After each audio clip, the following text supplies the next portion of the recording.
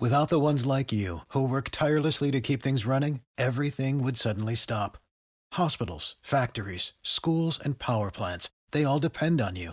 No matter the weather, emergency, or time of day, you're the ones who get it done. At Grainger, we're here for you with professional-grade industrial supplies. Count on real-time product availability and fast delivery. Call, click Grainger.com, or just stop by. Grainger, for the ones who get it done. Fear, in my opinion, is the best safety tool you can have. More than the halo, more than the runoff areas, more than anything else. Drivers should be, with certain extent, afraid and evaluate the risks.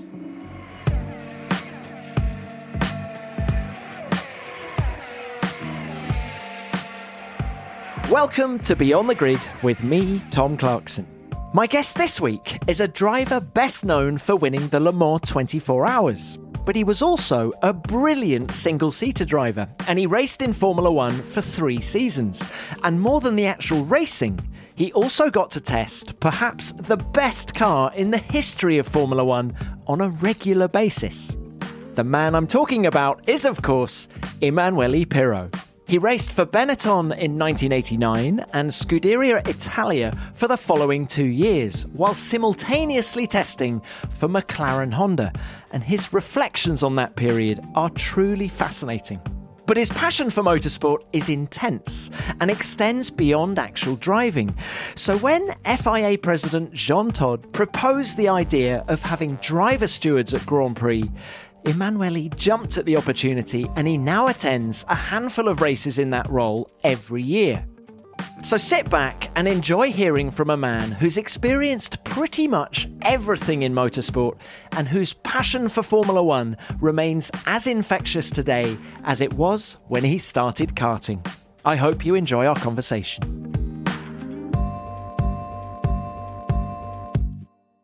Emanuele, it is lovely to have you on the show. Thank you for your time. Now, let's talk Formula One to start with. You're a man who's achieved so much, but let's talk Formula One. 37 races. How do you reflect on it? How do you reflect on Formula One? Formula One, as every young driver, was my dream, especially before I knew what motor racing was about. So I started to do karting with a dream, by far nothing closer than a dream, because I wasn't coming from a wealthy family. I had my career. I got to Formula One rather late, and my whole lifespan in terms of racing career has been a lot wider than Formula One. So I understand many people, classify you as a Formula One driver or a non-Formula One driver. In that respect, I'm happy to be classified in the first category.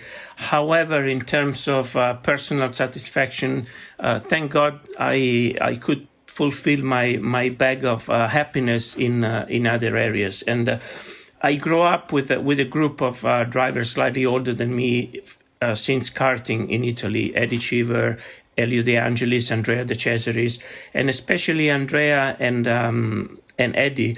They did many years of Formula One, many, I think beyond expectations, with let's say a moderate success.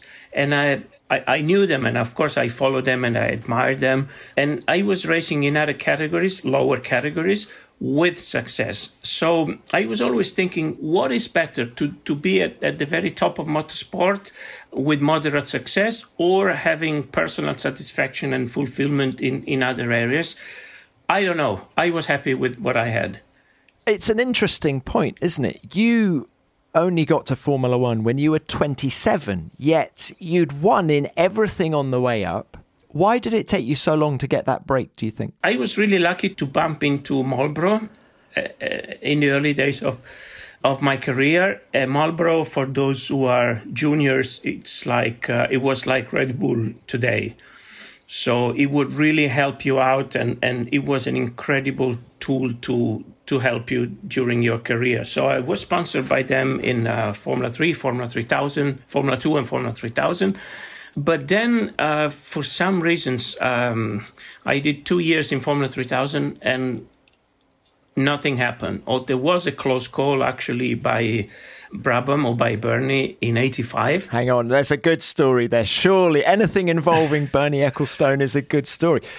He offered you a drive? Yes, he did. This was halfway through the season, and I was leading the Formula 3000 Championship, and I was living in London. So I got a call from Mike Earl, my team principal, great guy, and he said, he actually was a funny guy.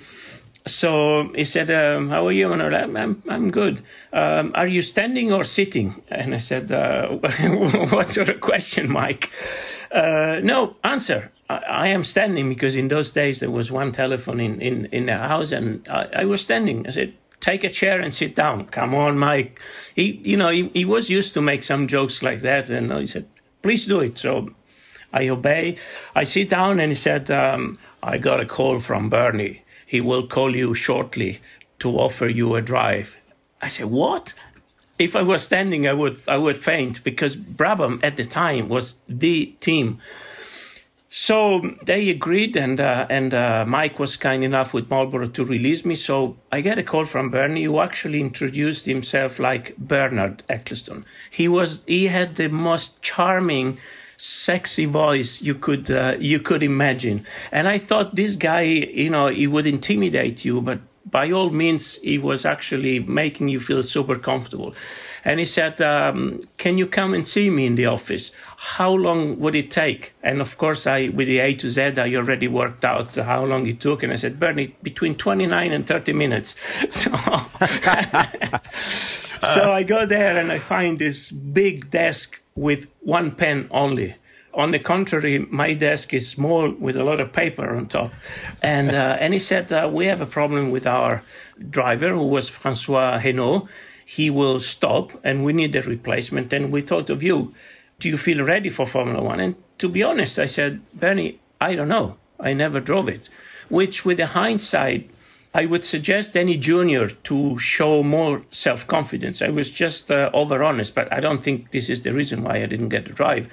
However, he said, we are at Silverstone tomorrow just for some filming days with Pirelli. You can go and get just familiar to the car. Then you come back and we sign a contract. And I was beyond. I wasn't on the moon. I was in Mars. But please keep it for yourself. Don't share it with anybody. So I go there, make the seat.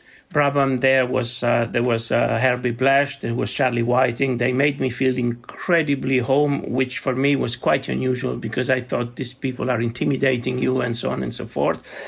And then I go back to Bernie, and he says, we have some pressure from BMW to run a BMW driver for the next two races, which were Detroit and Canada. And I thought, that's quite good, because starting with a 1200 horsepower car that you don't know in Detroit, it's a rather difficult challenge. And then you will start from Paul Ricard. Just be patient, and I'll call you. He never called me. So this was... that was it? Yeah, that was it. And in fact, I never really asked him, but I should have just at least asked him. But yeah. What a great story. How intimidating was Bernie? So you were 22, 23 at the time, desperate to get into Formula One. Were you a little bit intimidated by him, a little bit scared? I was intimidated by my expectations. But I've always been a big fan of Bernie for what he did to Formula One since the early 70s. And I found a person completely different to what I expected. And his charm and his way of making you feel comfortable, I would have signed him a check of sharing my earnings for the next part of my life, and I really, really liked him.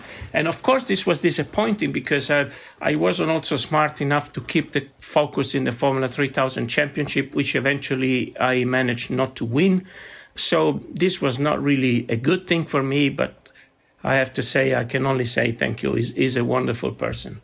Did you do that Pirelli test, the filming day for him? Yes. I drove the car, and oh, my goodness. It was incredibly powerful. But the most astonishing thing, Tom, was because in those days, the cars had a lot of drag, a lot of power and a lot of drag. And Silverstone, the old Silverstone, was super fast. And basically they relied on a massive rear wing to generate downforce. So once I backed off on the straight at top speed, and it was like somebody punching on my face just for the drag. So it was a brutal car. But at the end of the day, a car is a car, 2 pedals, 1 steering wheel, and eventually when you go higher in the categories, things happen a little quicker. But if you can drive well a Formula 3, no reason why you can't drive well a Formula 2, and no reason why you can't drive well a Formula 1 car. So that was 1985. You don't actually get your break until 1989. What happened in the intervening 4 years? Any other near misses? No, not really. I had a chat with Ken Tyrrell, who was the team to start your career. He was nice. He was asking $200,000 which is very little, quite frankly, very little. And actually, the dad of a good friend of mine was prepared to loan me this money, but I thought it's just not good to put your own pocket money into racing. And so I never managed to race. And after my second Formula 3000 year in 86, my single-seater career was over. Fortunately, in 2 years before, I started a touring car career, thanks to BMW and thanks to my 2 good friends, Gerhard Berger and Roberto Ravaglia, who started 1 year before. Roberto for good, with an incredible success, and Gerhard has a side activity like me. They invited me to race in Monza with the 635. Touring car in those days was something for, let's say, differently young people. So not really for young people. You wouldn't really think about it. But the Works BMW team, especially the Schnitzer team, with the great and never forgotten Charlie Lamb at the helm, made me really enjoy everything. Roberto, Gerhard, it was a wonderful atmosphere. So I thought, wow, this is a good way to do. So I signed a contract with BMW to do all the non-clashing races. With all due respect, I just kept it as a plan B in case my single-seater career wouldn't work. So at the end of 86, I thought, okay, let's go for touring car. No big drama. I was an established driver. It was enjoyable. 87, I did nothing but touring cars. Then, talking about sliding doors, my good friend Stefan Johansson, with whom he was a little bit my model, my inspiration, because he's a smart guy, he was successful, and we were good friends and seeing each other in London. He calls me up at the end of 87 and says, Emanuele, what are you doing in a few weeks? I said, what do you mean? Well, he was driving for McLaren at the time, and he said, Marlboro wants to film a commercial, a big commercial with actually Tony Scott as a director, so it was also an experience. And with 2 drivers, but Alain Prost cannot make it, so they look for a driver, and I thought, maybe if you're free, we can go together. It will be done in Phoenix, Arizona. We will have fun. They pay you. Oh, for sure. So go and talk to Ron, sign a small agreement, go there. And in the meantime, Ron told me, we are setting up, because they were running with the TAG Porsche engine at the time, we're setting up a test team. We just made a deal with Honda. We need to do an intense development program. We set up a test team in Japan. We look for a driver. Would you like to do it? And I said, sure. Japan at the time was further away than now. Of course, not in a geographical standpoint, but, flying there required a stopover. There was no internet. It wasn't as easy for a young guy to go there as it would be today. But I thought, first of all, I always loved challenges. I just went, and they organized the Formula 3000 Championship with Honda to race, and we were doing development for starting in 88 with the glorious MP4, which was probably one of the best cars ever built in the history of motorsport. 3 days a week, Tuesday, Wednesday, Thursday, every second week, the whole year. Wow, what an opportunity for you. Now, Interesting that Ron offered you that without seeing you drive, because you were a touring car driver at the time. Were you quite surprised? Or? Obviously, he has a good sniff for great talents. Clearly, absolutely. No, seriously, I don't know. Maybe he didn't think any special skill was required. Maybe because he was actually very close to Mike Earl. And I knew Ron through Mike Earl. So probably, I guess he asked Mike. I've always been a rather technical guy, very interested in all the development parts. So maybe this was the reason. Maybe he didn't find anybody. I don't know. All I know is that I am ever so grateful, because this was not only an eye-opening opportunity. And then he said, we can offer you a test contract with an option to become permanent driver. But to be honest, the drivers will be Ayrton Senna and Alan Prost. So the chances that you will show being better than them are not that great, just for the sake of the records. But I got also this option for $1 million salary in case they would pick me. But it was great. The Honda people were fantastic. The McLaren people, especially Tim Wright, who was my permanent engineer, who was also engineering Alan Prost. Alan and Ayrton were good. So this was really an incredible opportunity.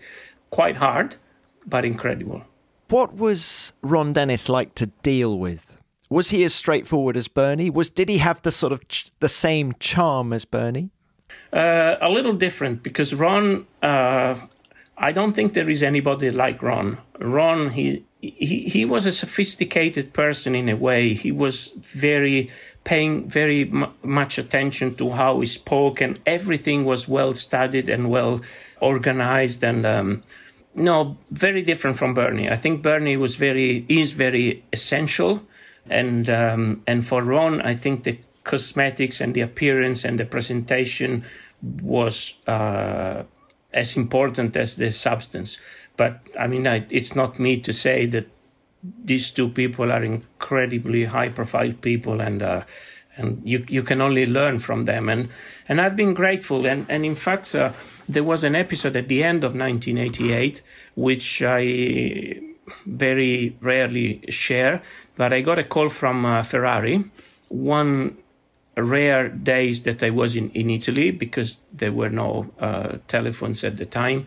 Telephone rings, and there's the sporting director of Ferrari, end of 88, when McLaren won every single race, if you remember, but one, which I believe in God. I don't believe in miracles, but it's hard to prove that this was not a miracle, that, just after Enzo Ferrari passed away, miraculously both McLarens retire with a little help of Jean-Louis Lesser, and the Ferrari wins in Monza.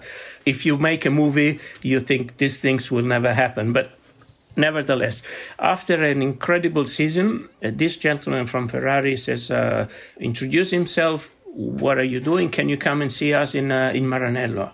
I thought, what for? It was a similar shock than the Bernie telephone call. I was a little more mature. And I said, yes, I will be back. I'm leaving to Japan tomorrow evening. I will be back in 3 weeks. We can set an appointment. No. We need to see you immediately. Very disappointed that I would not jump in the car. And I said, yeah, I would love to, but I'm leaving. So I come to Rome. So he comes to Rome, and we met in the Excelsior Hotel in the next morning prior to my departure to Japan. And he says, well, we would like to offer you a test contract because we see your abilities with McLaren and so on and so forth. And we would like you to do the same job for us. And I said, wow, that's flattening. Thank you very much. But what else do you offer? Just for the records, money were 100% not counting to me at that time, just career opportunities. So we never went that far. And I said, well, you will most likely drive for us, unlike Ron, who said most unlikely, very honestly. most likely drive for us, but we cannot really put it into writing. And honestly, I thought, Tom, now you will laugh and people listening would laugh but I thought, if you don't offer something more, not to be greedy, but I'm loyal to Ron Dennis. He gave me a golden opportunity. I can't just go to Ron Dennis and say, Ron, sorry, I have the same job at Ferrari. Thank you very much. See you whenever, I just thought it was not fair, even considering that the call came from Ferrari. So I told him, I'm sorry, but if you don't offer me a contract, not to be greedy, not to be arrogant, but just for me, it's not fair. And they were not prepared to do. And actually, when I told Ron, he was furious. And so furious what? That you'd had the meeting, or that Ferrari had gone chasing? That Ferrari asked me. Yeah, that Ferrari asked me. And well, it's not something to be proud of, but I don't know how many people turn the Ferrari offer down. Wow, and Italians as well. I mean, but my sense of loyalty and honesty, it goes beyond anything, and it really was a big deal what Ron offered, and it turned out to be a very good relationship, because in '89 I got asked by Benetton to drive.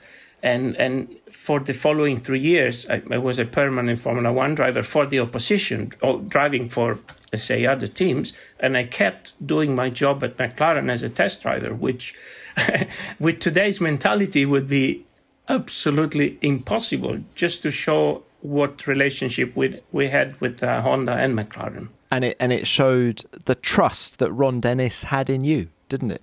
And Honda, because Honda... initially, they were very reluctant. When I got to Suzuka first time, I got there in the evening, and you try to familiarize with your Italian way, which is definitely very different from a Japanese way. We are very warm at the beginning, and I asked, "What is the shifting point of the engine?" You will know tomorrow. So I thought, okay, that's no good. This is not a good start. But it didn't take long to gain a very, very good trust, and also friendship, with special people like Osamu Goto or Michio Sakaino. It was a beautiful adventure.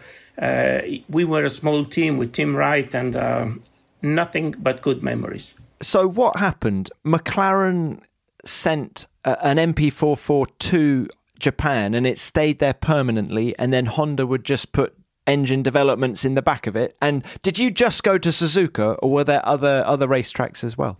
A couple of times we went to Fuji, but mainly was Suzuka. Initially, it was the Porsche car with the Honda engine. Then a little bit into the season, the 4.4 was ready, so we took that. Then we made a hybrid car with a V10 for the next year, which was a big challenge because the drivability of the engine, especially for Senna, was very, very important. So an interim car, then the actual car, then the V12, which was a monster. Beautiful.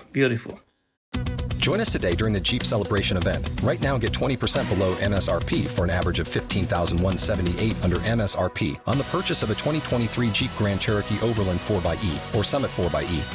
Not compatible with lease offers or with any other consumer incentive offers. $15,178 average based on 20% below average MSRP from all 2023 Grand Cherokee Overland 4xe and Summit 4xe models in dealer stock. Residency restrictions apply. Take retail delivery from dealer stock by 4/1. Jeep is a registered trademark.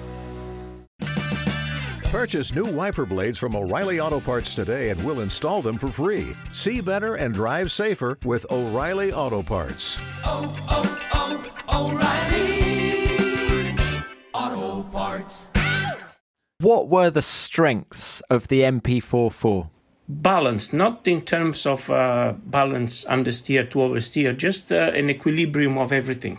I don't think there was anything which really excelled. It was just a good car altogether. And I think sometimes people focus too much into one item. They try to find the golden bullet with one particular thing.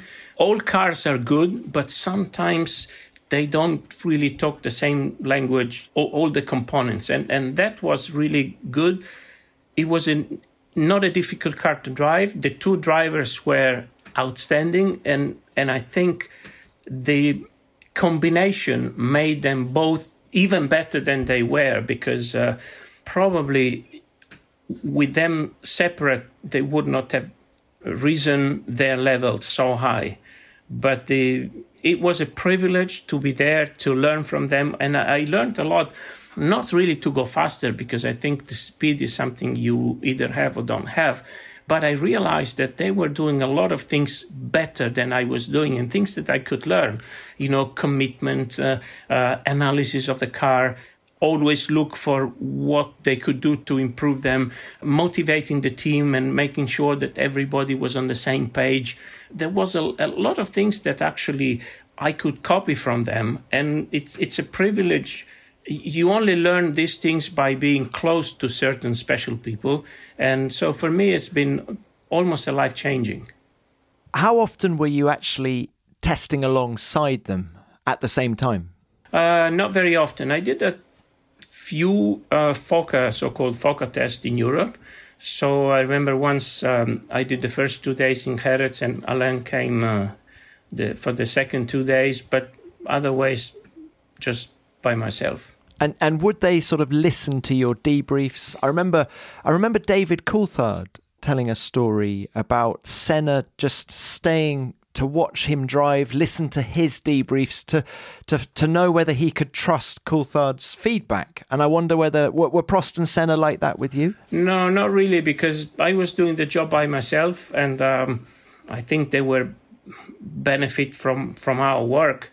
But actually trusting or not, don't forget that there was a lot of opportunities to test. So I think Honda and McLaren were coming or proposing certain solutions that we tested, and it doesn't take long to see whether these things work or not. But I would lie if I say they were listening to my words, and because there was no opportunity actually. But they were both very nice, really nice, which is good and bad, because maybe they were nice because they didn't see me as a threat, because normally you're not nice to somebody who is threatening you. I don't know, but Senna, I knew him since 78 from karting, so it was a little easier. But Alain has always been charming, helpful, so very, very good.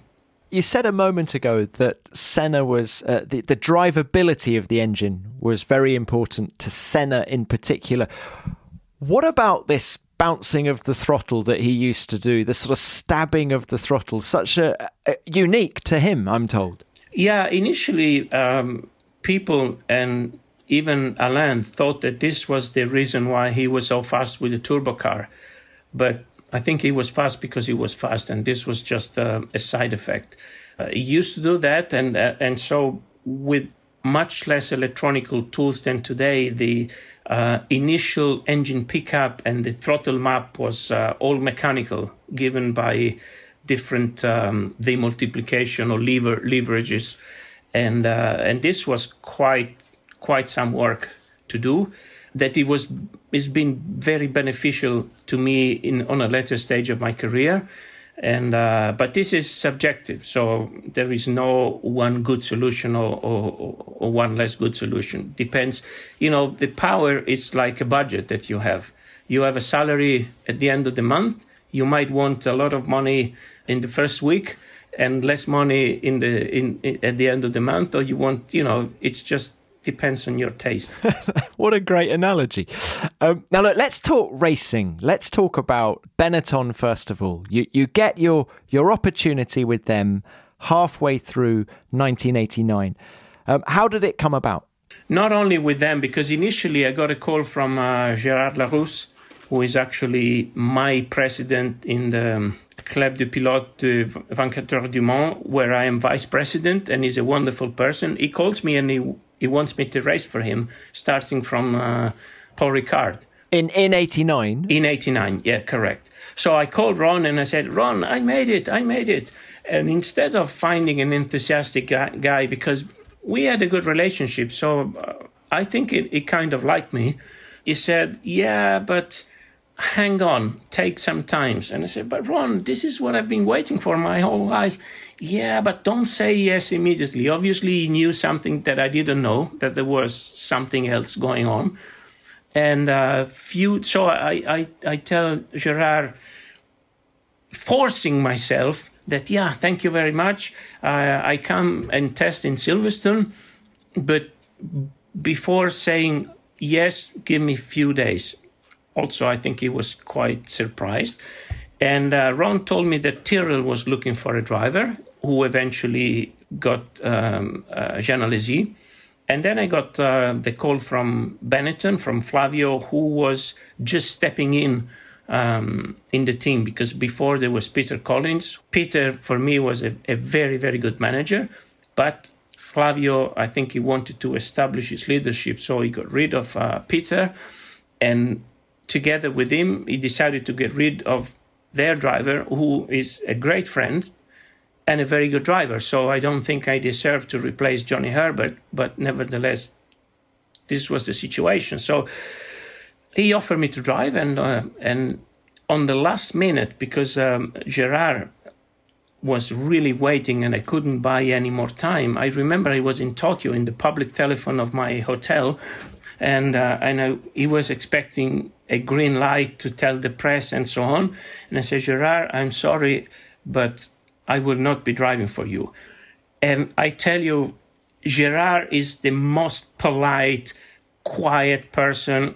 He was screaming. I think there was a tsunami through the ocean because of his vibes and I felt so sorry. And if he would be listening, I apologize. But at the end, Ron was right, and Benetton was a better opportunity for me, in theory. How tough was it for you to step into that car mid-season? And how much testing did you get prior to arriving at Paul Ricard?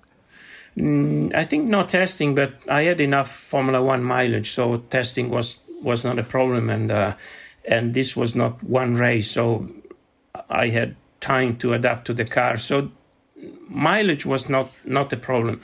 I think the season was below expectations for different reasons. That some I blame myself, some a little bit less, but I was living in Japan. I was testing McLaren, developing McLaren in Japan. I was racing Formula 3000 in Japan. I was racing touring cars in Europe, so flying back and forth, sometimes arriving on Friday night, qualifying the BMW race and go back on the plane and test on Tuesday in Suzuka. Racing the Grand Champion in Japan. In that season, I took 103 flights, one flight every 3.3 days. I think I should have been brave enough to say, okay, that's it. I concentrate to Formula One. It's a golden opportunity. I wasn't brave enough. Different reasons, but was it possible? Was it not possible? I don't know. But this for sure didn't help. The fact that the car was built for less tall driver or shorter driver also was not helping. I remember one race in Jerez where I was running fourth, which was for me a very good result. And towards the end of the race, just my right leg stopped working. It just stopped working. So I just parked because it got numbed. In Hockenheim, my third race and the first with the new car, the car was so fast. Emanuele Pirro was into the pits. Pirro in third place, dropped to fourth, but having a fantastic third race in his Grand Prix career in the brand new Benetton Ford. And I was fourth, catching up on Mansell with the Ferrari quite significantly, who was in P3. For God's sake, for me, it was like a dream. And I made a very silly mistake by clinching a curb on the entry of the Motordrome. And then there was drama for Emanuele Pirro. Pirro smashing through two enormous polystyrene blocks at the entrance to the stadium and had hit several of these polystyrene blocks, which had badly damaged the front suspension, torn off the rear wing, and also hit the driver himself. Given by the fact that I was tall, so my head was exposed to the air, I wasn't in full control. But I blame myself. This is not excuses, you know. There were some situations where I could do better than I did. For different reasons, it didn't work. But again, it was a good opportunity, and I would go back.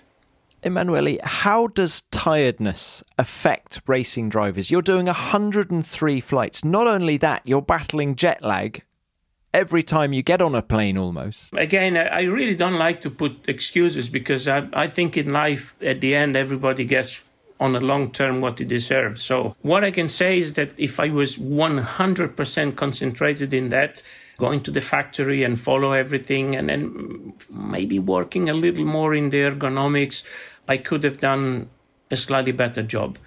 But don't forget that we are talking about 1989, where, yes, Formula One drivers were only Formula One drivers, so I was an exception. But not too long before, you would do different kind of races, and I didn't get the Formula One drive for the start of the season. This was during the season, with all other commitments that I might have been able to stop, but I didn't do, and again, blame on me. How quick was your teammate, Alessandro Nannini? Yeah, Alessandro, he had an incredible raw talent. If he was born with somebody else's head, I think we could have seen probably a world champion. Maybe this is the reason why he had so much talent, you know, because he wasn't thinking so much about things. But in terms of driving the car fast, my goodness, it really came very easy. It really came very easy to him. It's quite rare in the modern era to have had two Italians next to each other in the same team. Yeah, especially a British team. Yeah, correct. Yeah, but in those days, Italians were a little stronger than now. Sadly, we are only represented by Antonio Giovinazzi, hopefully for a few more years. It's not a good period. But in other sports, especially for you guys English, we are not so bad as Italians. Moving on. Now look, how confident were you of staying at Benetton for 1990, or did you get wind of Nelson Piquet moving to the team? No wind, because I still am in a way, but I was naive, and I thought the team sort of understood the reasons why things were not going as well as expected. It wasn't so bad, but you know, I was definitely behind Sandro, apart from a couple of occasions. So I felt good, and then in Monza, basically there was the news without me knowing that. The first you heard was in the media, through the media. Yes, yeah, and actually I was really disappointed by them. But now, being more mature and knowing the world a little better, you cannot tell a driver a secret and expecting him not to share it, because the minute you are out of the team, you are looking for another team. So if you really want the big news to hit the media that the world champion will be driving for you next year, you have to keep your driver away from this. So I don't think I would blame. It was a disappointment, but at the end, what counts is the result. You know, yeah, Flavio could have hugged me. Pat Simmons, it was a very good team. Rory Byrne, very, very nice people. Very nice people could have hugged me and say, Emanuele, a lot of nice words. You are so good, but 3 times world champion. But the result would be the same. A little story, funny. When I did my first Formula Fiat Abarth, so my equivalent to Formula 4 today, my first racing season, we had 4 races clashing with Formula 2 in Italy. And Formula 2, that year, 1980, the top team was Tolman with Brian Henton and Derek Warwick. So every spare minute I had, I went there and looked for them, because for me, that was the ultimate dream. Very good team, nice people. And Pat and Rory were the most wonderful people, because they saw me, probably they saw in my eyes this admiration. And then they really welcomed me, and, they allow me to talk to them. And they made me feel good, let's put it this way. And this is 1980, and 9 years later, I drive for them. Pat Simmons, Rory Byrne, and they're still very nice. And we're still in very good terms. So motorsport produces good stories. It does. It certainly does. Now, look, what about Scuderia Italia then? How hungry were you to stay in Formula One at the end of 89? And how did that opportunity with BMS Scuderia Italia come about? Hungry a little bit, but not desperate. Scuderia Italia came through Marlboro, who were always really good. But I think they were looking after their drivers a little better somehow. Once I asked Helmut Marko, because I was responsible for the young driver selection at for DTM for Audi for several years.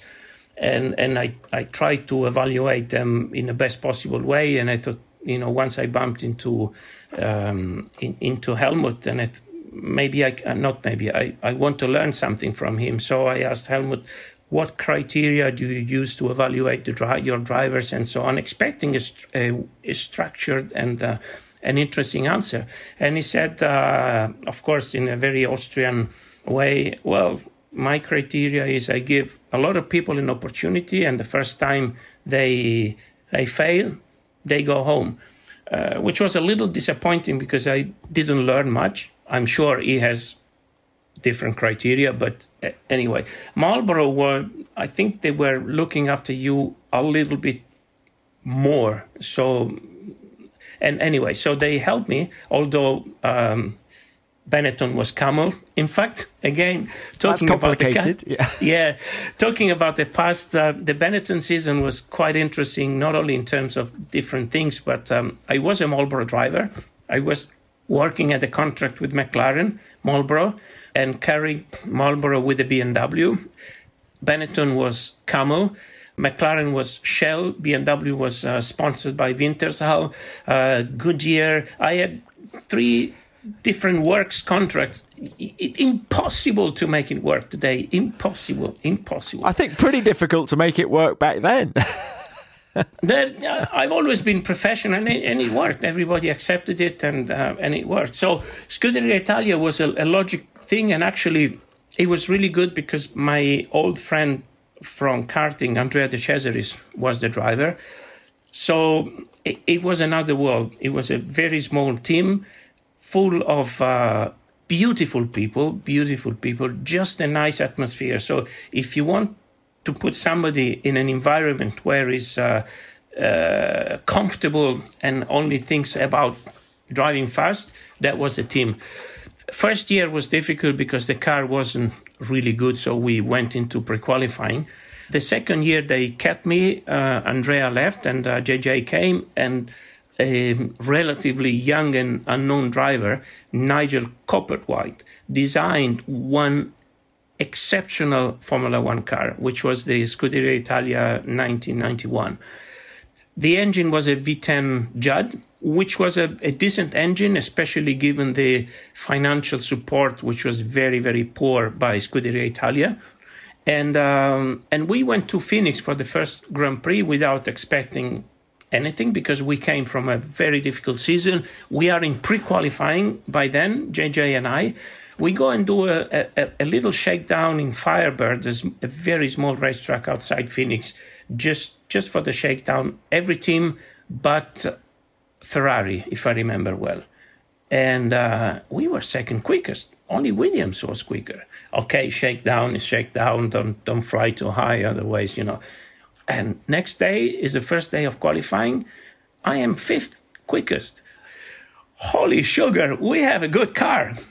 And unfortunately, because of low budget and not ideal financial management, we did not really keep this advantage. So the season was okay, but in terms of car, and I was developing the McLaren, the V12 engine, which was world champion, and I think our chassis was a better chassis than the McLaren.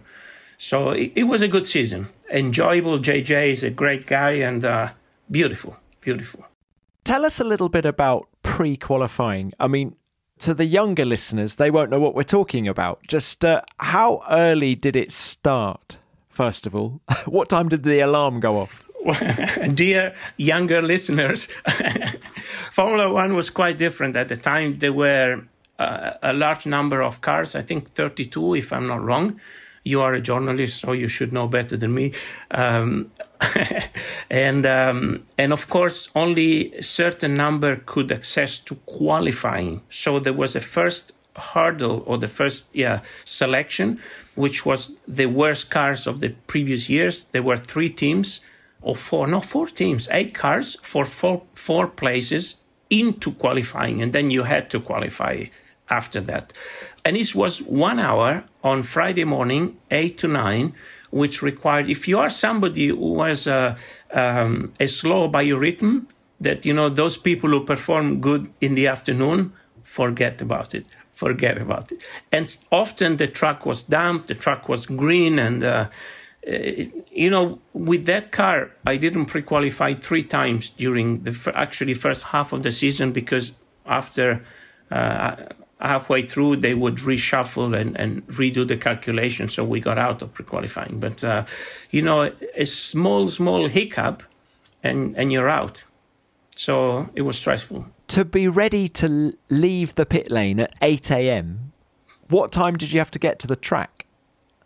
5:45, 6:30, something like that. Fortunately, as an Italian team, we had plenty of espressos, so this would help. But no, seriously, you had to take a lot of risks, and I remember in Imola, where JJ actually made it to the podium, which was a great achievement for Scuderia Italia. In pre-qualifying, he had a problem with the car, so they asked me if he could step in my car, so I did my runs very, very quickly, and then got out. This is in 1 hour. Got out, gave him my car, and he out-qualified me, because maybe it was quicker, I don't know, but I think if you look at the qualifying over the year, we were pretty equal, but the track was better. So first of all, I was kind enough or stupid enough to really, really speed up my thing, because I don't know if many people would have done it. And then a car which would be solidly past the hurdle, because often we qualified in the top 10, didn't make it. There's one racetrack I'd love to ask you about, and it's Monaco, because when you look at your record, you were always quick in Monaco. Why was that? Honestly, I think part of it is the Pirelli tires, and were good qualifiers. And also, I love street circuits. I've been good in Macau, good in Australia. I just love street circuits. And actually, well, I love because you can manage the risk. Maybe a car driver must love street circuits because it's about precision. So, yeah, probably this is the reason, because if you ask me what is your favorite corner, where are you performing the best, I'm telling you fast corners. I'm not really good in hairpins or slow corners, but somehow street circuits, they even overcome this not so high great passion for slow corners that I have. Unfortunately, the first year of Formula 3000, I think I qualified 8, 7, 8, 9, for sure top 10, and the engine wouldn't start. So this was a little disappointment. Now, there's a race at the end of 91 that I found myself thinking back to very recently when we were at Spa and we couldn't get the race started this year because of that torrential rain. I found myself thinking about Adelaide 91, which prior to Spa this year was the shortest race in Formula One history, just those 14 laps. Senna goes through, Mansell goes through, Berger is still third, Piquet is fourth, Patrese is fifth, Morbidelli is sixth, Pirro is seventh, Vincenzo is eighth.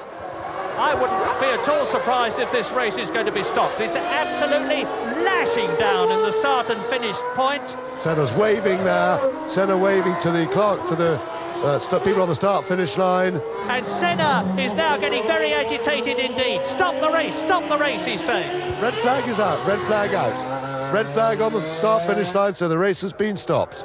Unsurprisingly and quite correctly. You were in that race in Australia. What are your memories? How bad was it, the visibility? Yeah, it was really bad, and to be honest, it was scary. But we were in the 90s, in the early 90s, and this is what we knew, and it was okay.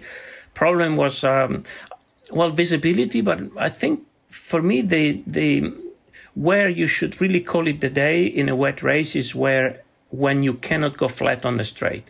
If you cannot go flat on the straight because the car is aquaplaning and you risk to lose the car on the straight, then it's when you have to stop. Apart from that, many people love to race in the wet, and visibility was really bad, but I actually enjoyed it. And I'm sorry to always take time, but there was also a nice anecdote because visibility was really poor. You could not go flat on the straight, and I was following Patrese on a Williams, so we were quite well placed there, and because on the straight is where the cars produce the highest amount of spray. You just don't see.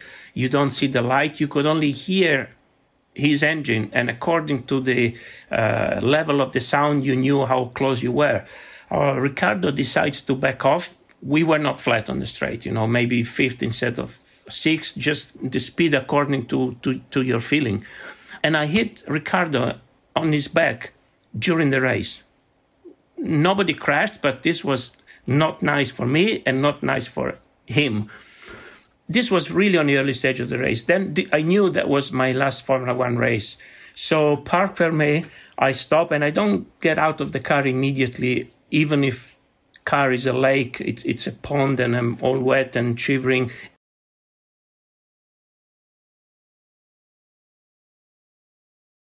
I was happy. I was high adrenaline and thinking, okay, I step out for good. And then I feel a big something hitting my head big time from top to bottom. And it was Riccardo punching my head, the top of my head really, really high because he was still angry. I forgot about that. And we still laugh with Riccardo because basically my bye-bye to Formula One was a big punch in my head by Riccardo Patrese. Who's such a lovely man, and it's quite out of character, isn't it? No, we laugh. We are really good friends, and he just wanted to show his... there's a lot of adrenaline in these situations, and sometimes when we judge what racing drivers do today, it's easy to keep calm when you are sitting at home, and there's fear, there's adrenaline, there's disappointment. So every reaction somehow has got a reason. You say you knew that was your last Formula One race. Were there any options on the table for 92? No, actually, I was hoping, because with Scuderia Italia, everything was really, really going well. So I felt quite comfortable.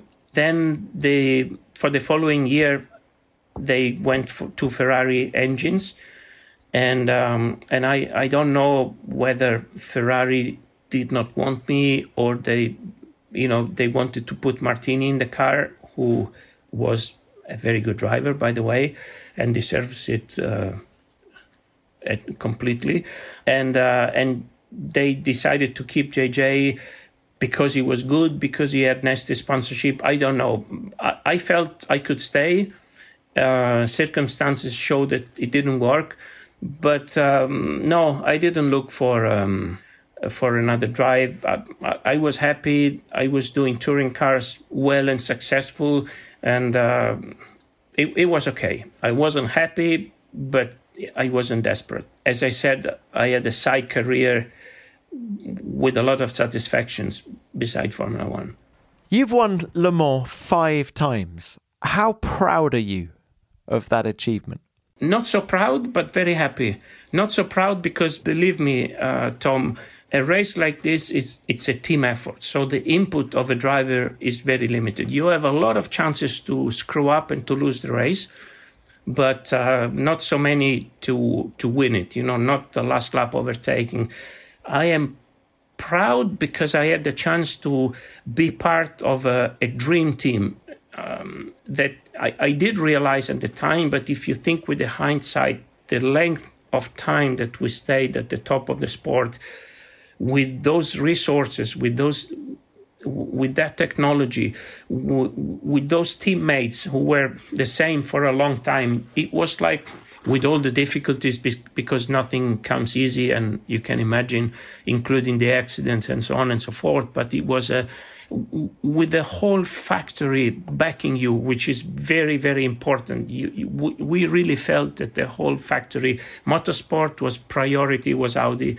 Technology in motorsport was priority. So we had 100% backing. It was just a dream for a driver. And when you are in a comfortable situation, in a healthy and not toxic environment, with good drivers whose rivalry is healthy and not unhealthy, with the team, your team who is working, everything was ideal. And I think drivers were quite important, or choosing the right drivers was important, Tom, because I don't know if this was a strategy, but we were on an equal level and equal status. Dindo Capello, Frank Bila, Alan McNeish, Marco Werner, Tom Christensen. So there was no real superstars. We were treated in the same way. And this is very important, not to become the environment toxic. We grew together. Michele for 1 year, Michele Alboreto, unfortunately, until he had his accident. And it's a number of circumstances that really determine the success and the length of the success that we had. I've always wondered this, but to keep that team harmony, are all the drivers paid the same? I don't know. I think we were well paid, but probably not the same, but I don't know. Nobody really spoke about salary. Knowing Audi, I'd be very surprised if there was any discrepancy or major discrepancy, but I don't know. But really, salary is important, but what is more important, much more important, is the way you are treated. And now in Formula One, I would like to mention names, but you can imagine I can't. But, there are drivers who go in a team and somehow, actually slowly but surely, they reduce their performance. They make mistakes like they didn't make before. And often team principals forget that drivers are human beings with all the senses actually very developed. So a small problem is a big problem when you are in such an intense environment. And even the toughest guy needs a hug sometimes, needs a reward, needs to be gratified. And it's like when you have two brothers who fight each other, and maybe the mother is talking 51% of the time with one and 49 with you, and already you feel jealous. There's a very, very fine episodes that I think teams struggle to understand because they think with a manager mind, but I think there's a lot of lost in translation, and you see drivers changing team. Not only drivers, also sportsmen, football players. A new trainer comes, the next match they win. It cannot be because of the input. It's just because of the psychological side. Are there parallels to be made between the way Audi went racing and Formula One teams that you race for? My Formula One time was older, and resources were much different. A manufacturer is a manufacturer by all means. So, a Formula One team he builds the car, but he doesn't build the engine. So, by far, Audi had a more sophisticated, advanced approach, but I believe a lot in mentality, or let's say processes. There are teams who will always be successful, regardless, and teams or manufacturers who will never really make it. And it's a question of DNA you have inside. Audi was never happy with the second place. There were crises inside. Once I've been asked by the former CEO to his office to, that's a little delicate, but basically he was close to send everybody home, and not the drivers, but just because there was a small hiccup. So when you are never satisfied with second place, and if you have a second place, you are not blaming people. You are looking for the reasons, and you are looking at what yourself could do to improve it. And it's rather simple to explain, but not easy to make it.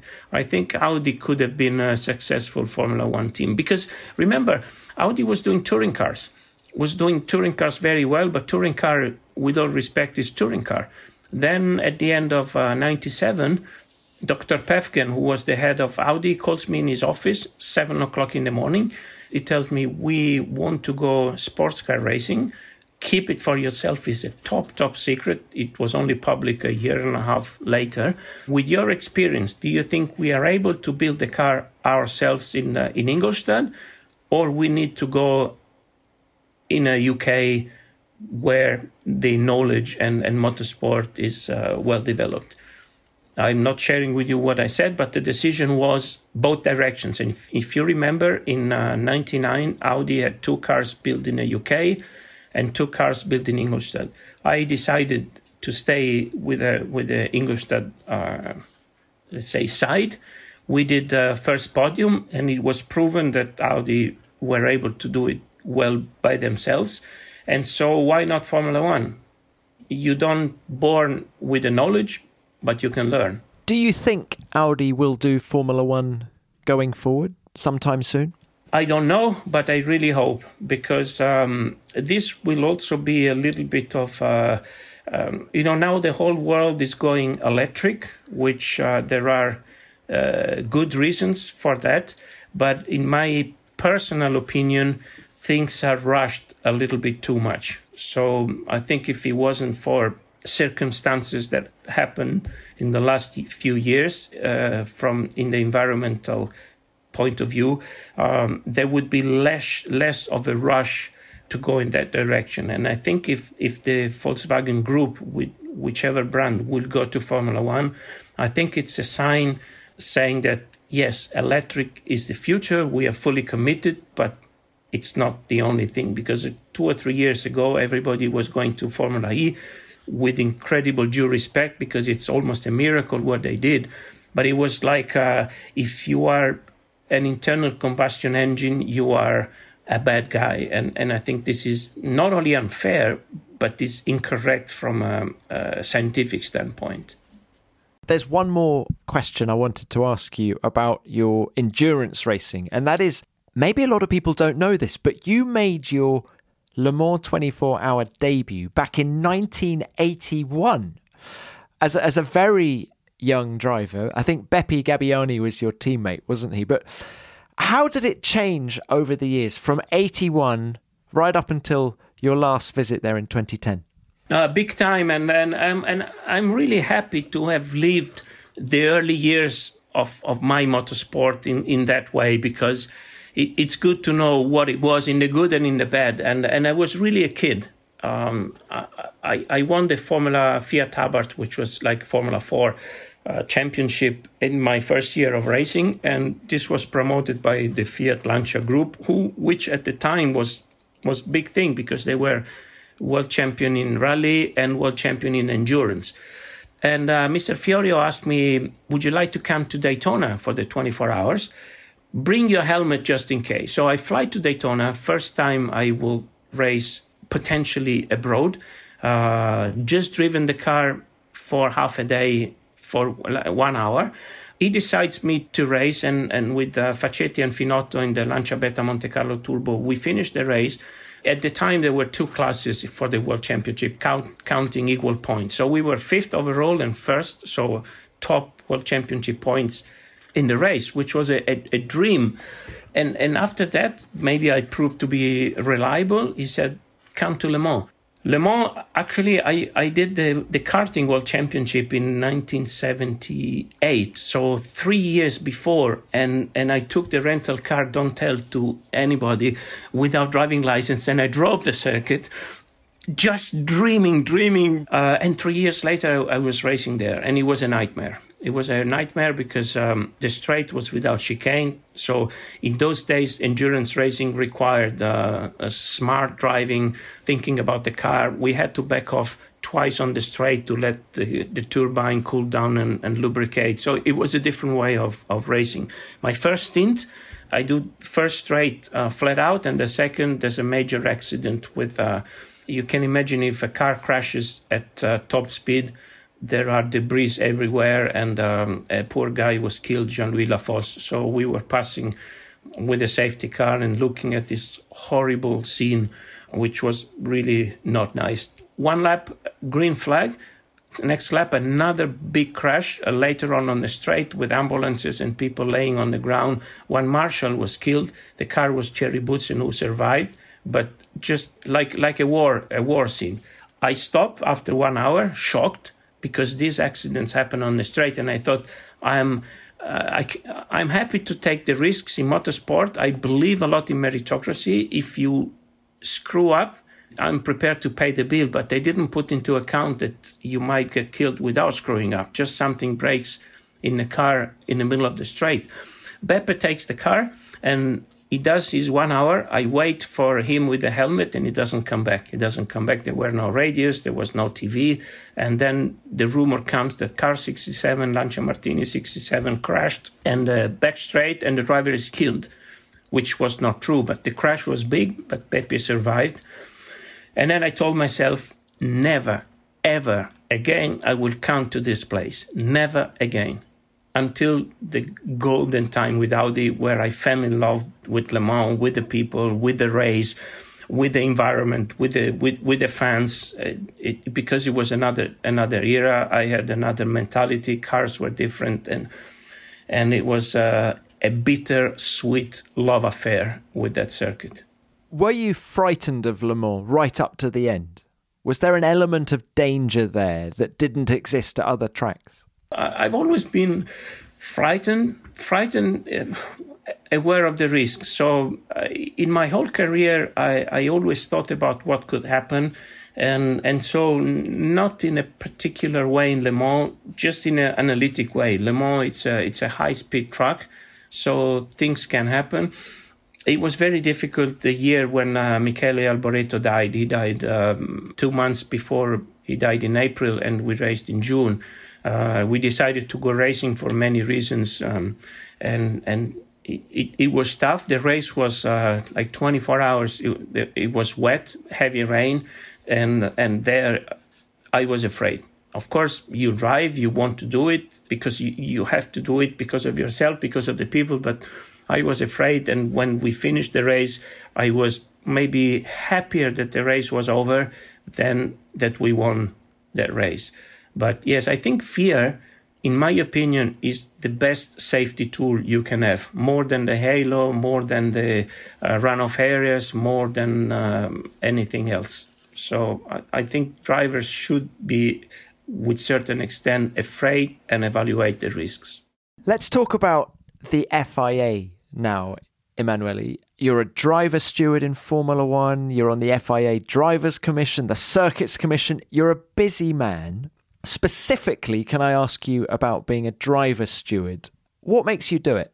It was a coincidence when Jean Todt decided to take a driver, which, with the hindsight, every good decision seems easy. But I like challenges. I like to learn. And I thought, okay, this could be a good thing. So I met him and I said, if you need me, I'm happy to do it. So I started since the year one in 2010 with some, I don't know, I fear that the establishment of the stewards would not really see us, because drivers are always seen as privileged people. Actually, we are privileged. And sometimes it can trigger some jealousy because you are more on the spotlight. But on the contrary, maybe because the way we proposed ourselves, or maybe because the stewards were smarter than I thought, it was immediately something that worked very well. They felt we were complementary to their knowledge. We felt, because stewarding is not only deciding about deciding who is at fault, who is not at fault. 5 seconds, flip the coin. Yeah, let's do drive-through, something like that. There's a lot of also legal knowledge that you have to learn. And I would not have imagined to have learned so much in terms of just being a man and analyzing things in a better way from these stewards people. So I grew up a lot, and it's been by far more interesting and challenging than I thought. How difficult is it to make the right call in the heat of the moment during a Grand Prix?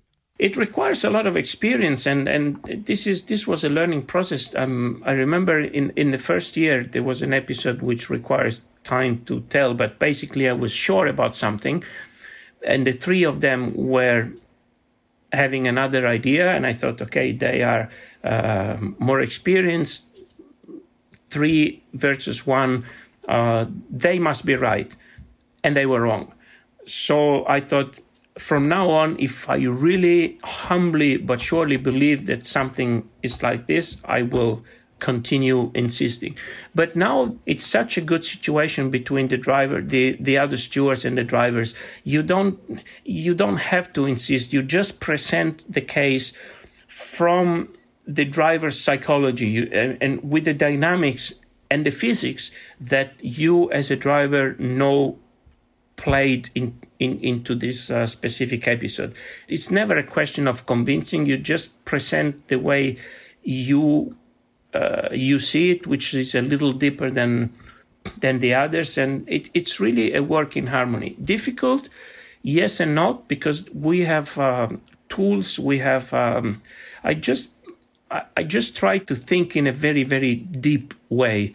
But once you have an outcome, unfortunately, from outside things look different. Even drivers who commentate in TV with their experience, they don't have the specific experience of analyzing the depth of the dynamics and the psychology. And even them, sometimes they struggle to understand until you speak to them. They're all friends, so it's easy. And then they say, oh, yeah, I didn't think about that. So like anything, it requires experience. And I think about this every day because I take it very, very, very serious for the sake of justice. One thing that helps me is that I have no sympathy. As a character, I have a sportive attitude, so I don't support. I do support a little bit the football team, but we had the derby just a few days ago, Rome-Lazio. I support Roma. If Lazio plays well, that's fair. They deserve to win. So I'm not somebody who is really, linked to sympathy. Of course, there are drivers I like more or less, but this is not impeding me to take a good decision, which helps a lot. There are some I don't like at all, but you have to treat them all equally, I suppose, don't you? Yeah. It's not difficult to treat them equally because it does not really affect me so much, this, as a character. What about the influence of social media on the job? And I'm thinking specifically about one race, Canada 2019. Oh, he's gone wide. Sebastian Vettel goes wide, and Lewis Hamilton thought there was a gap, but the wall and Sebastian Vettel moving to the right-hand side closed that gap down. Has Vettel just got away with an error and preserved his lead in this Canadian Grand Prix? We've got a 5-second time penalty for unsafe re-entry. Sebastian Vettel takes the checkered flag, but Lewis Hamilton wins the Canadian Grand Prix. The stewards gave Sebastian Vettel a 5-second penalty after during his battle with Lewis Hamilton, and it got pretty unpleasant after the race, I think, didn't it? No, very much unpleasant. It, in a way, changed my life and also my perception. Now my relationship with social media is definitely different. I see and it hurts me more when I see people complaining. Human being, I think the social media enhance the one characteristic that we all more or less have, which is complaining and frustration. I think social media gives the tool to many people to express their frustration. unfortunately not with the knowledge required to analyze a certain thing. And so that was really unpleasant. But more than all the insults that I had, it was because that was a straightforward situation. Just people did not understand. And at the end of the day, the whole motorsport of Formula One lost something because majority of the world had a bad perception. So at the end, we made justice to one racing episode. This was hurting the whole Formula One because it was perceived in an incorrect way. So this hurt me because I love the sport so much. And I thought, for God's sake, why don't they understand that the one who has to win and not the one you want to win? I think the whole world wanted Sebastian Vettel to win because he was going through a tough time, because he would have been one off. It was just a wonderful story. If you score and it's offside, it's got to be offside. Somebody has to take this decision to make sport fair. Hear. But I don't think Sebastian helped you by swapping the boards, first and second boards in Parc Fermé. Yeah, he did not, but we thought about sitting down and talk about it, but we never did. He was nice. Just the race after, I was walking in the paddock and he just tapped my shoulder. I really think he's a very good guy, Sebastian, but in the heat of the moment, he felt ripped off, which is fair. You know.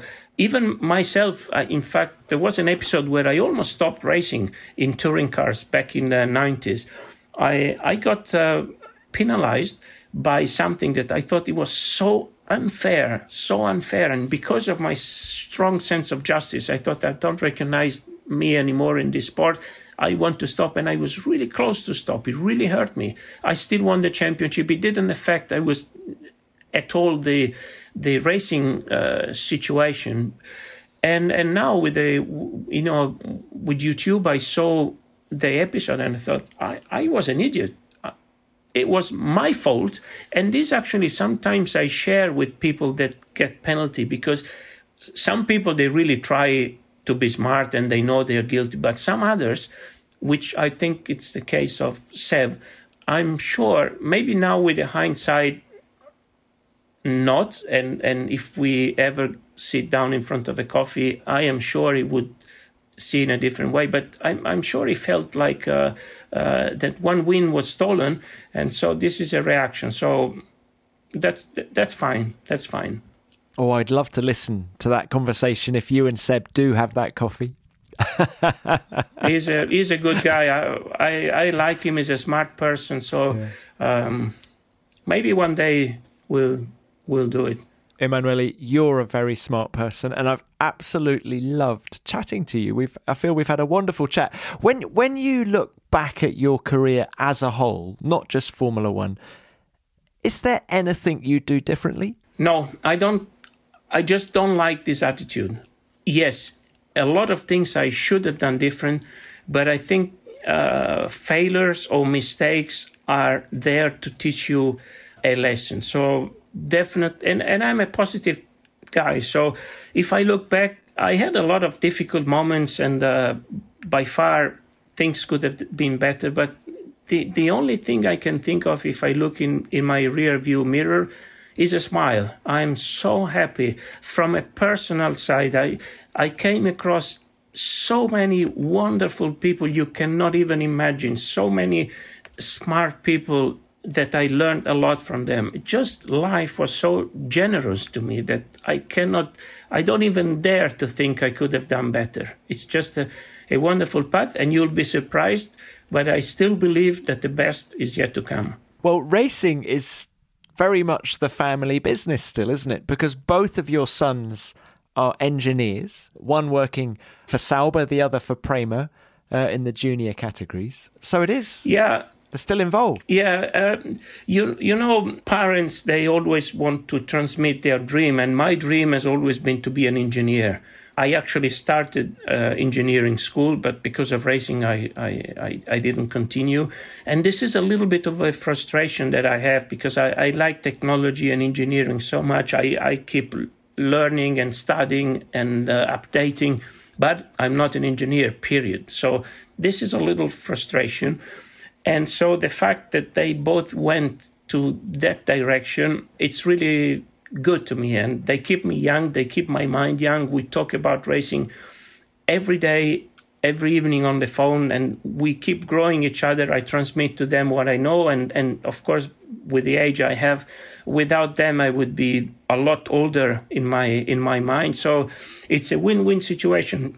The only loser in this affair is my wife, because she starts hating motorsport. Can't get away from it.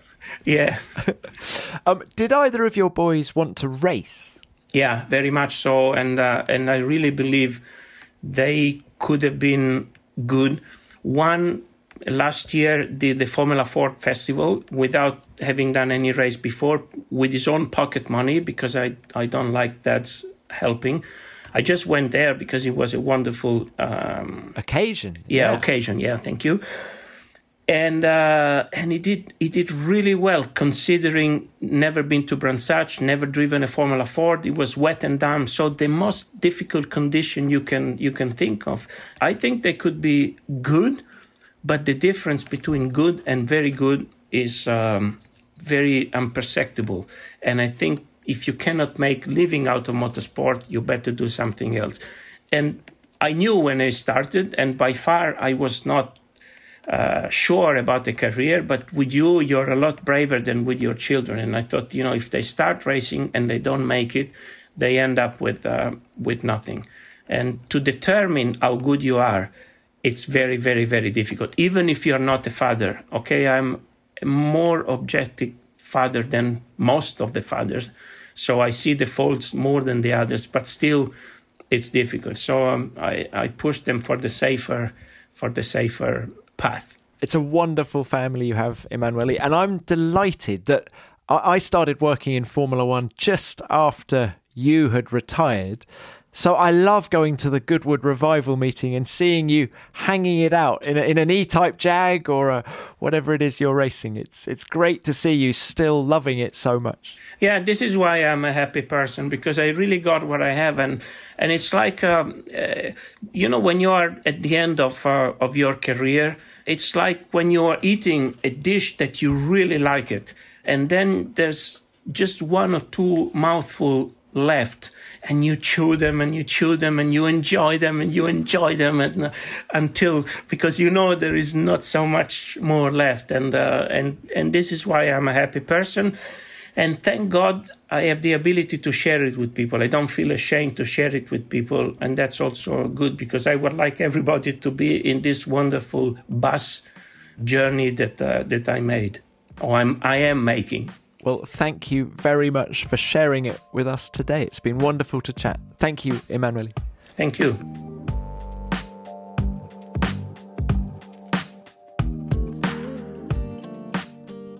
What a fascinating, passionate man. I took so much away from that chat, not least that Emanuele deserved better in his Formula One career. He was a fast driver, and I'm surprised that more teams didn't try and cash in on his experience with McLaren and Honda. And what an incredible few years that must have been, working with Honda in Japan. And his insight into life as a Formula One steward was eye-opening, even if his description of the aftermath of the 2019 Canadian Grand Prix proved to be a little shocking. Emanuele, thank you for your time. I love talking to you and look forward to seeing you at a race again soon. As ever, please send in any stories or thoughts that you have on Emanuele. Did you see him race in Formula One? Or did you see him pounding around Suzuka in a McLaren Honda? Let me know, and remember, I'll read out the best ones next week. Which brings me on to what you sent in about Ruth Buscombe after last week's episode, and I'm delighted to say that many of you enjoyed hearing from her.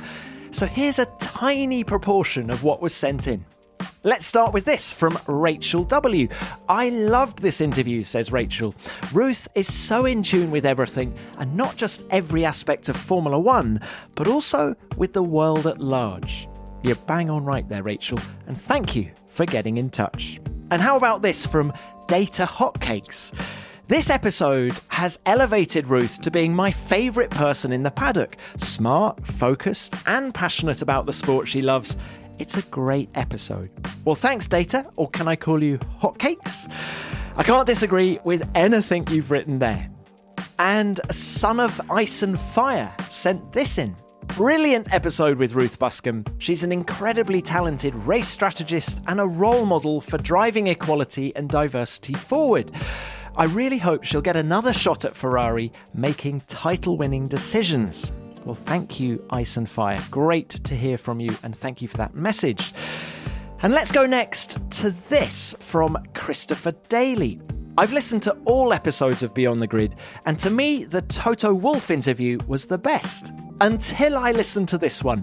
It was absolutely brilliant. Ruth is very passionate about what she does, and it shows in the great details she goes into with each of her answers. We need a part 2. Thank you, Christopher. And I thought what really came across was just how Ruth's got it, every aspect of her job. And let's end with this from Romo. What an amazing lady. An inspiration to everyone, no matter the path they choose to follow. Brilliant. Just brilliant. Thanks, Romo. That is a lovely message, and you're echoing the sentiments of many others. I'm going to stop there, but thank you to everyone who wrote in. We love getting your messages and read them all. Well, that's it for another week. I hope you enjoyed hearing from Emanuele, and don't forget to send in your thoughts and stories on him. As ever, I'll be back next week with another great guest from the world of Formula One. So see you then. Beyond the Grid is produced by F1 in association with Audio Boom. Until next time, keep it flat out.